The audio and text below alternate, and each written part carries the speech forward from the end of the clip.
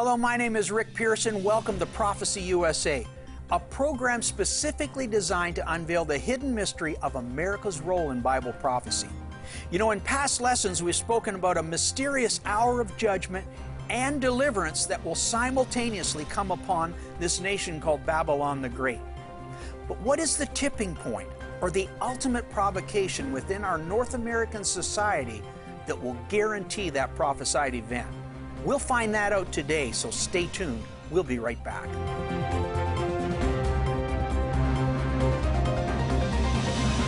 Welcome back. You know, in the book of Revelation, Jesus discussed the 7 types of believers or 7 churches and the particular sins within each church group that they would have to overcome in the last days. Now, because Babylon the Great is the last kingdom to appear before the New World Order begins, and because Scripture tells us that God's people are in Babylon, we can easily surmise that the sins believers have to overcome are abundantly practiced in Babylon. We also know that out of the 42 descriptions so far found in Scripture concerning Babylon the Great, the United States of America is the only country in the history of the world who has met those descriptions. Last week we discovered the 41st and 42nd description within Babylon's culture was the appearance of a rainbow flag, and we also determined that the secular humanist progressive agenda have not progressed our society forward, but instead regressed us back to the examples of Sodom and the days of Noah. In our generation, those who deny the validity of Scripture are literally fulfilling the very Scriptures that they themselves deny. It's abundantly clear in Scripture that God loves everyone. However, history has proven that not everyone loves God, nor wants His presence, nor desires to have His commandments ruling over their lives. But what is it within the free will of man that releases God's judgment on some nations and not on others? There is a common thread in Scripture that throughout the ages will answer that question. And to find that thread, we must go back into ancient history and study those who knew God and His ways better than any other people on earth. That nation is Israel. Listen to this. God provided His covenant with Abraham so that his descendants would act as ambassadors for God's kingdom to establish God's will on earth. This did not make the Jewish people superior to other nations. Instead, it made them the most responsible people on earth. They would have to worship God in very specific ways. They would live a lifestyle totally different than other nations. It would be a lifestyle dedicated to honor the Most High God and showcase His love to humanity. Following God's covenant meant that they would have to establish godly morals, godly ethics, and their lives would not be their own. The first 4 of the 10 Commandments deal with how the Jews were to embrace their relationship with God. However, the last 6 commandments deal specifically for how the Jews were to embrace each other. In other words, 60% of the 10 Commandments given were social morals of conduct for the Jewish society as a whole. Historically, the Jewish people fell away from their covenant with God, ending in dire consequences. God would literally raise up pagan nations that He would use to judge or purge His chosen people. However, after a certain amount of time, once repentance was established, God always delivered them from their oppressors and brought them back into covenant with Himself. Without any regards for God's commandments, Joseph's 11 brothers sold Joseph into slavery. It was years later that their descendants found themselves also in the bonds of slavery. However, once their time of judgment was over, Moses was raised up to bring them their deliverance. During that deliverance, God did to Egypt exactly what Egypt had done to the Jews. Throughout the years of captivity, the Pharaoh's policy of birth control was to drown the Hebrew male children in the Nile River as a form of sacrifice to Egypt's god of the Nile. The 10th plague that God placed on the Egyptians was the death of their firstborn. And then, after chasing the children of Israel across the Red Sea, God drowned the whole Egyptian army in the Red Sea. Pharaoh learned at the end of his reign, what you do to a Jew, God will do to you. In 605 BC, Nebuchadnezzar, king of Babylon, decided to throw Shadrach, Meshach, and Abednego into the burning fiery furnace. The Babylonian guards died from the very heat of the flames that were initially meant for the young Jewish boys. These 3 faithful Jews were unwilling to break the first commandment and bow to Nebuchadnezzar's image. The Babylonians had no idea they were touching the apple of God's eye.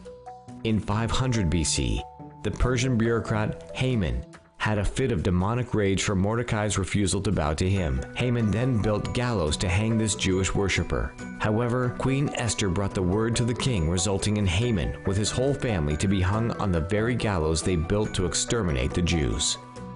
In 1944 AD, during World War II, the demonized maniac Adolf Hitler decided to eradicate God's chosen people.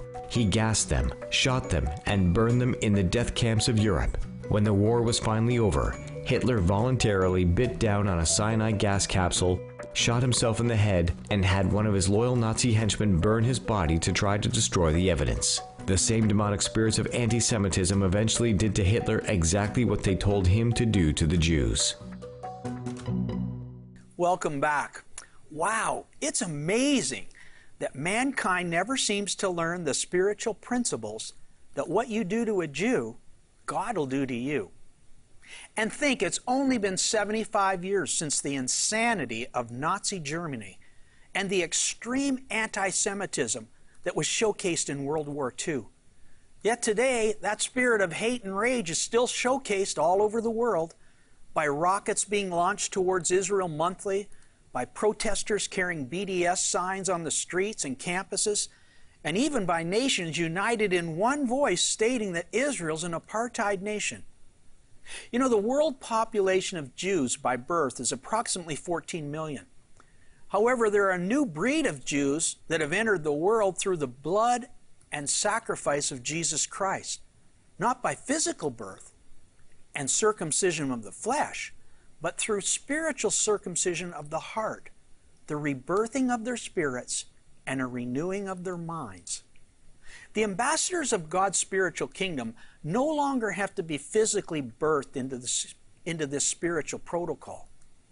They can be enlisted by simply acknowledging the truth of who Jesus Christ is and why He came. However, this also brings with it a whole new interpretation of who is the apples of God's eyes today. Now, it's still the Jewish people, but it's also those who have become Jews through accepting the kingship of the most famous Jew who ever lived, Jesus Christ of Nazareth. But what has this to do with North America, and specifically the United States of America? How are these spiritual principles affecting us today within our society? Although the inauguration of becoming a Jew has changed, the covenant of God watching over His people has not. Those who have decided that they want one nation under God within their personal lives and government structures are becoming a minority in our nation. There is an open hostility, it seems, against those who want the traditional values laid out by the Founding Fathers and those who think it's time to walk away from those values and create a whole new world, a world specifically without God nor His commandments. And the spiritual laws of judge not lest ye be judged seemingly are of no concern to the new progressive groupthink who preach inclusiveness, but only so long as it agrees with their worldview. Biblical lessons from the past are deemed by this group as mere fairy tales. They believe government should be God, and of course, they will create that government based on their values, which opposes traditional, scriptural, and moral protocol of the Judeo-Christian value system. To those who study Bible prophecy, this comes as no surprise. God said it would happen, and through the free will of mankind, God watches over His word to perform it. Just as it was in the days of Sodom and in the days of Noah, today our news media broadcasts the signs Jesus told us to look for, pointing to His imminent return.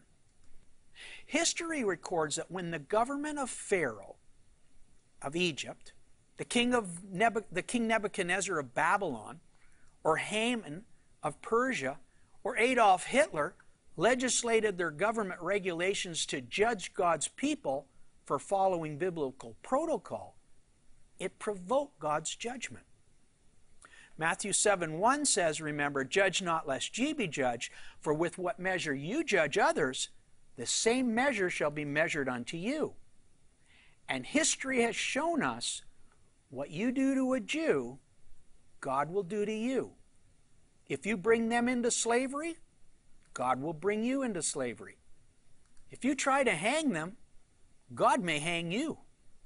If you try to exterminate them, God will exterminate you. Perhaps this is why Scripture warns us to touch not my anointed and do my prophets no harm. For if God be for you, who can be against you? However, we've learned in previous lessons that Jesus warned the last day 7 churches to follow the word and not the herd. He warned us many believers will fall away from the Bible standards, like 50% of the virgins who missed the bridegroom in Matthew 25. Many will miss the open door of deliverance from the hour of tribulation that is coming upon the whole world. Can the sins of falling away from God break the hedge of protection believers have enjoyed over the years in North America? Can God raise up enemies to test our values? Will He let those who hate the Bible, hate prayer in public school, and every form of Judeo-Christian value actually judge and purge the church? The answer to that question is written in the Bible prophecy.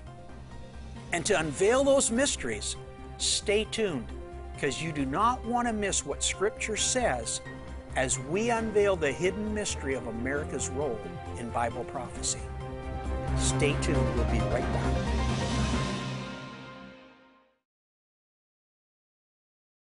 2,000 years ago, innocent blood was shed for you. But will America come back? Will she seek God's forgiveness, or will she suffer His judgment?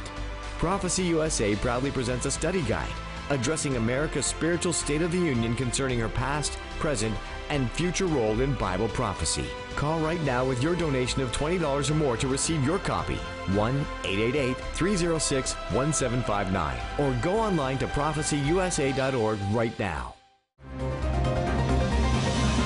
Welcome back. We just learned that throughout history, government rulers from Egypt, Babylon, Medo-Persia, and even Germany learned the hard way that what you do to a Jew, God will do to you. We also learned there are approximately 14 million Jews on the earth born through the bloodline of their parents. However, there are literally hundreds of millions of Jews also on the earth, born again through the blood of Jesus Christ. And according to Paul, being a Jew is not by circumcision of the flesh, but circumcision of the heart, through personally acknowledging and following the teachings of Jesus Christ. You know, the United Nations currently have a global agenda for a one-world government by the year 2030. But what does this have to do with North America and current political operatives who want to join that agenda? According to David Horowitz in his book, Dark Agenda, progressives in North America want to eradicate the whole concept of one nation under God. In other words, there's a growing culture war against Christianity, the Bible, prayer in public places, and many of the global elite who've been elected because of progressive groupthink ideology want a world without borders, both physically and morally. The only way progressives can achieve that goal is through legislative changes in our laws. Now, we learned in the studies of covenant nations that when laws embrace God's laws, it will invoke God's blessings. However, laws that oppose God's laws will provoke His judgment.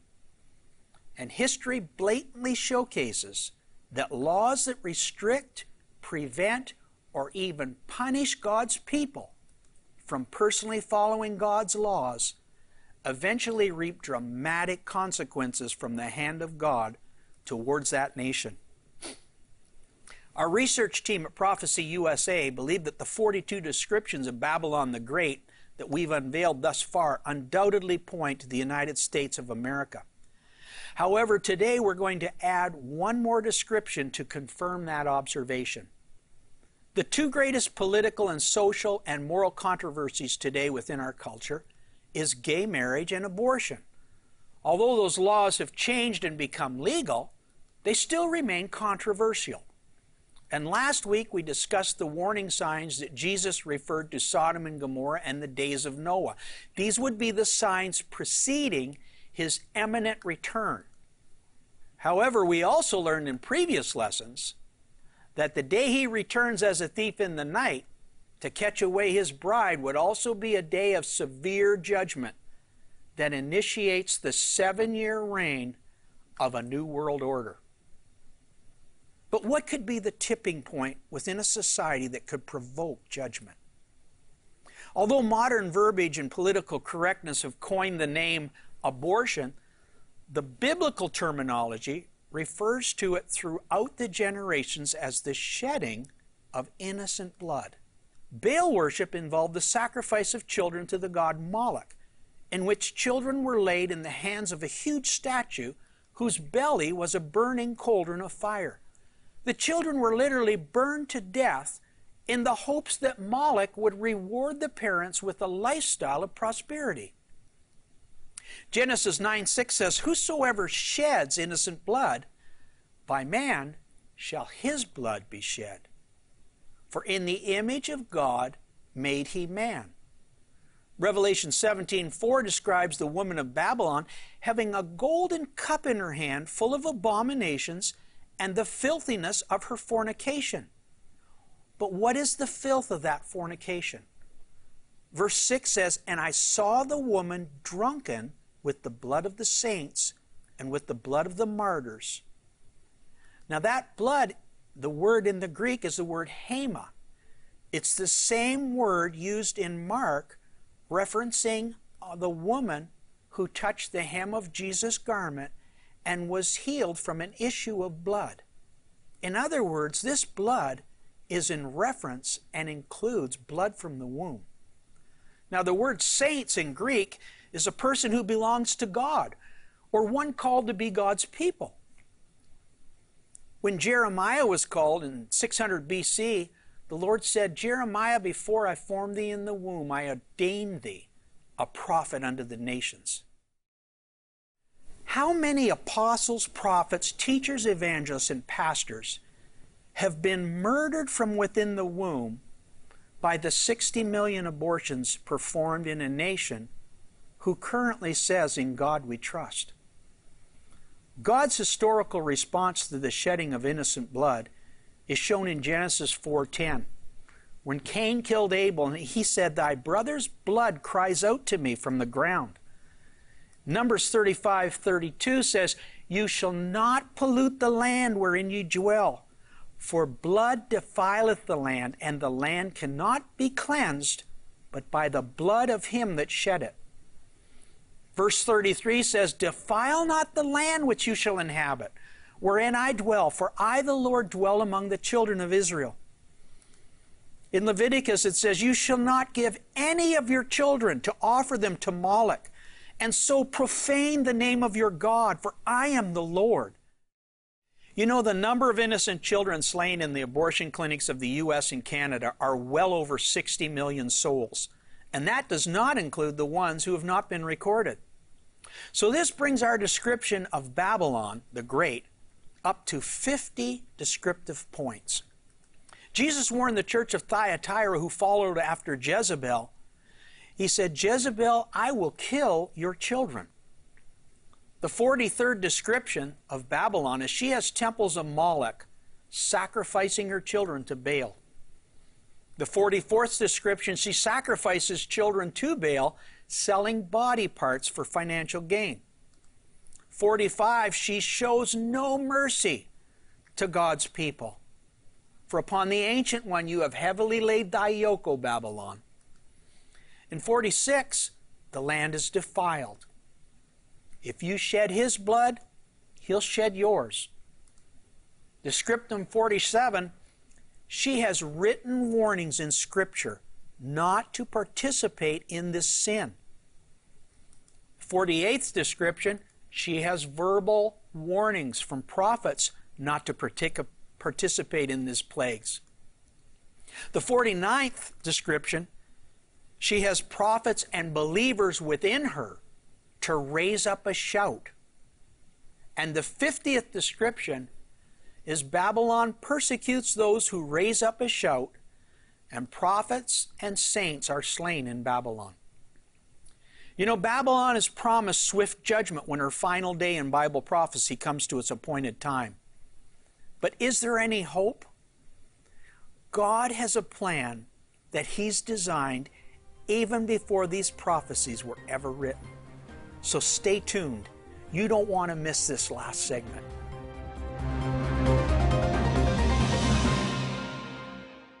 Prophecy USA is proud to present their latest study guide providing over 50 biblical references describing the past, the present, and the future of this great nation, joining the dots that unveil the hidden mystery of America's role in Bible prophecy. To order your copy of the Prophecy USA study guide, call 1-888-306-1759 or go to prophecyusa.org. Call today.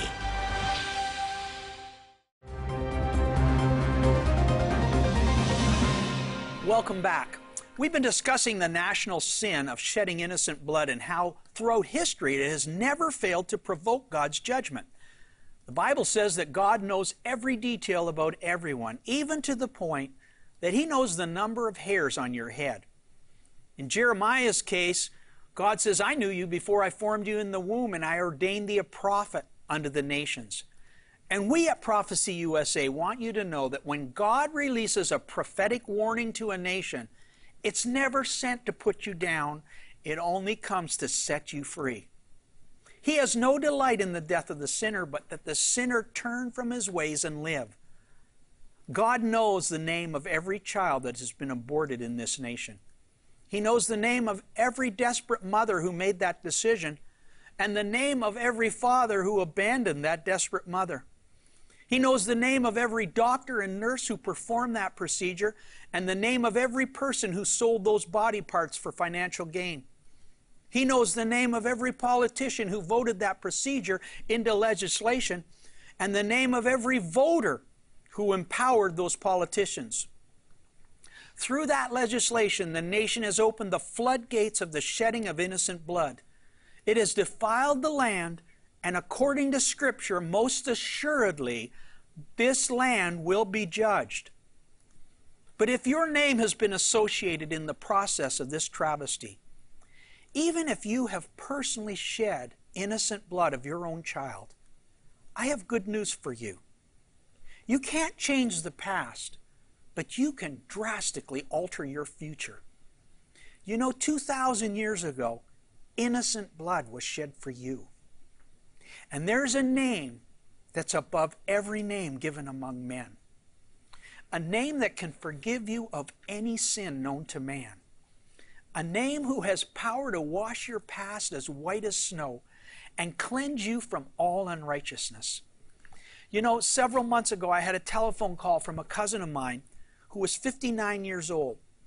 Johnny and I grew up together and as cousins, but we decided early in life to go separate directions in our life. At 18 years old, I decided to go to Oral Roberts University to study the Bible and to hear God's voice. Johnny, on the other hand, chose a lifestyle of partying, drinking, smoking dope, and riding his motorcycle. Now, Johnny had just come back from the hospital with the report that his body was full of cancer and he had only 6 months to live. And he said he wanted to ask me things about the Bible. So the next day I visited my cousin, and he angrily began our conversation by asking, why is God doing this to me, Rick? I'm not even 60 years old, I haven't even retired, and now He gives me cancer and I'm going to die. You know, I knew at this point there was no fooling around with my cousin Johnny with that type of attitude. So I thought I might as well go for the jugular and let him have it plain and clear. I said, you know, Johnny, let me get this straight. For the last 45 years, you chose to party like an animal. You smoked like a chimney, drank until you dropped, you filled your body with every toxic known to mankind, and now at the end of your life, it's all God's fault that you have cancer? Johnny looked at me with utter surprise, and then he burst into laughter and he said, "You know, Rick, you're right. I guess I just wish I had longer to live. But I'm going to heaven, right, Rick? I mean, I've been a good father to my son, and I supported my wife and family with a stable job." And I said, "Johnny, have you ever lied? Have you ever cursed God's name? Have you ever committed sexual immorality?" Johnny laughed and said, "Of course I have, but so is everybody else." I said, "Well, you know, Johnny, in God's eyes, you're a lying, blaspheming fornicator. And according to 1 Corinthians 6:9, you're not going to be allowed into the kingdom of heaven." Now, Johnny's jaw dropped, and fear came over his face, and he knew I wouldn't lie to him. But I let that sink in for several seconds, and then I said, "But you know, Johnny, there is a way you can get into heaven." I said, "Did you go see the movie The Passion?" And Johnny acknowledged, "Yes, I saw it."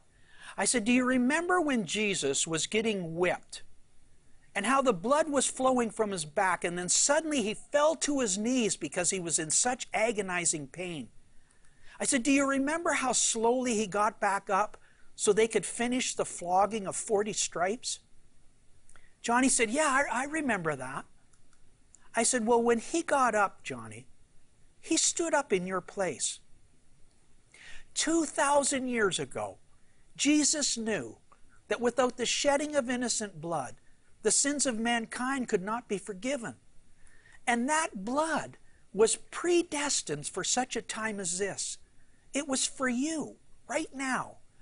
And the key to your salvation is literally on the tip of your tongue. It's a name, Johnny, that's above all names given among men." And then I asked Johnny if he would pray this prayer with me. And we prayed, "Dear Jesus, I call on your name and I repent of my sins. I ask you to wash me in your blood, to set me free from the past, and take my hand and lead me into the future. In the name of Jesus Christ of Nazareth, we pray. Amen." You know, Johnny wept as he prayed that prayer, but there was a brightness in his eyes that I'd never seen before. And he said, "You know, Rick, I feel as light as a feather." He says, "What's happening to me?" And I said, "Johnny, the burden of your sins have been removed. Jesus is now carrying the load. And God is looking at you through blood-stained lenses, and you, my friend, are as white as snow." 3 months later, my cousin died, but I have no doubt that someday I will see him again. And we at Prophecy USA have been raised up to warn America and all the nations that God's prophetic time clock is shouting loud and clear, "Come back to me, America, because ready or not, I'm coming back for you." We're out of time. We hope that you would pray that prayer with us.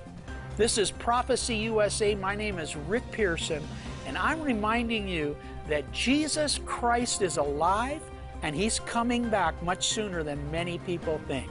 We'll see you next week. Shalom.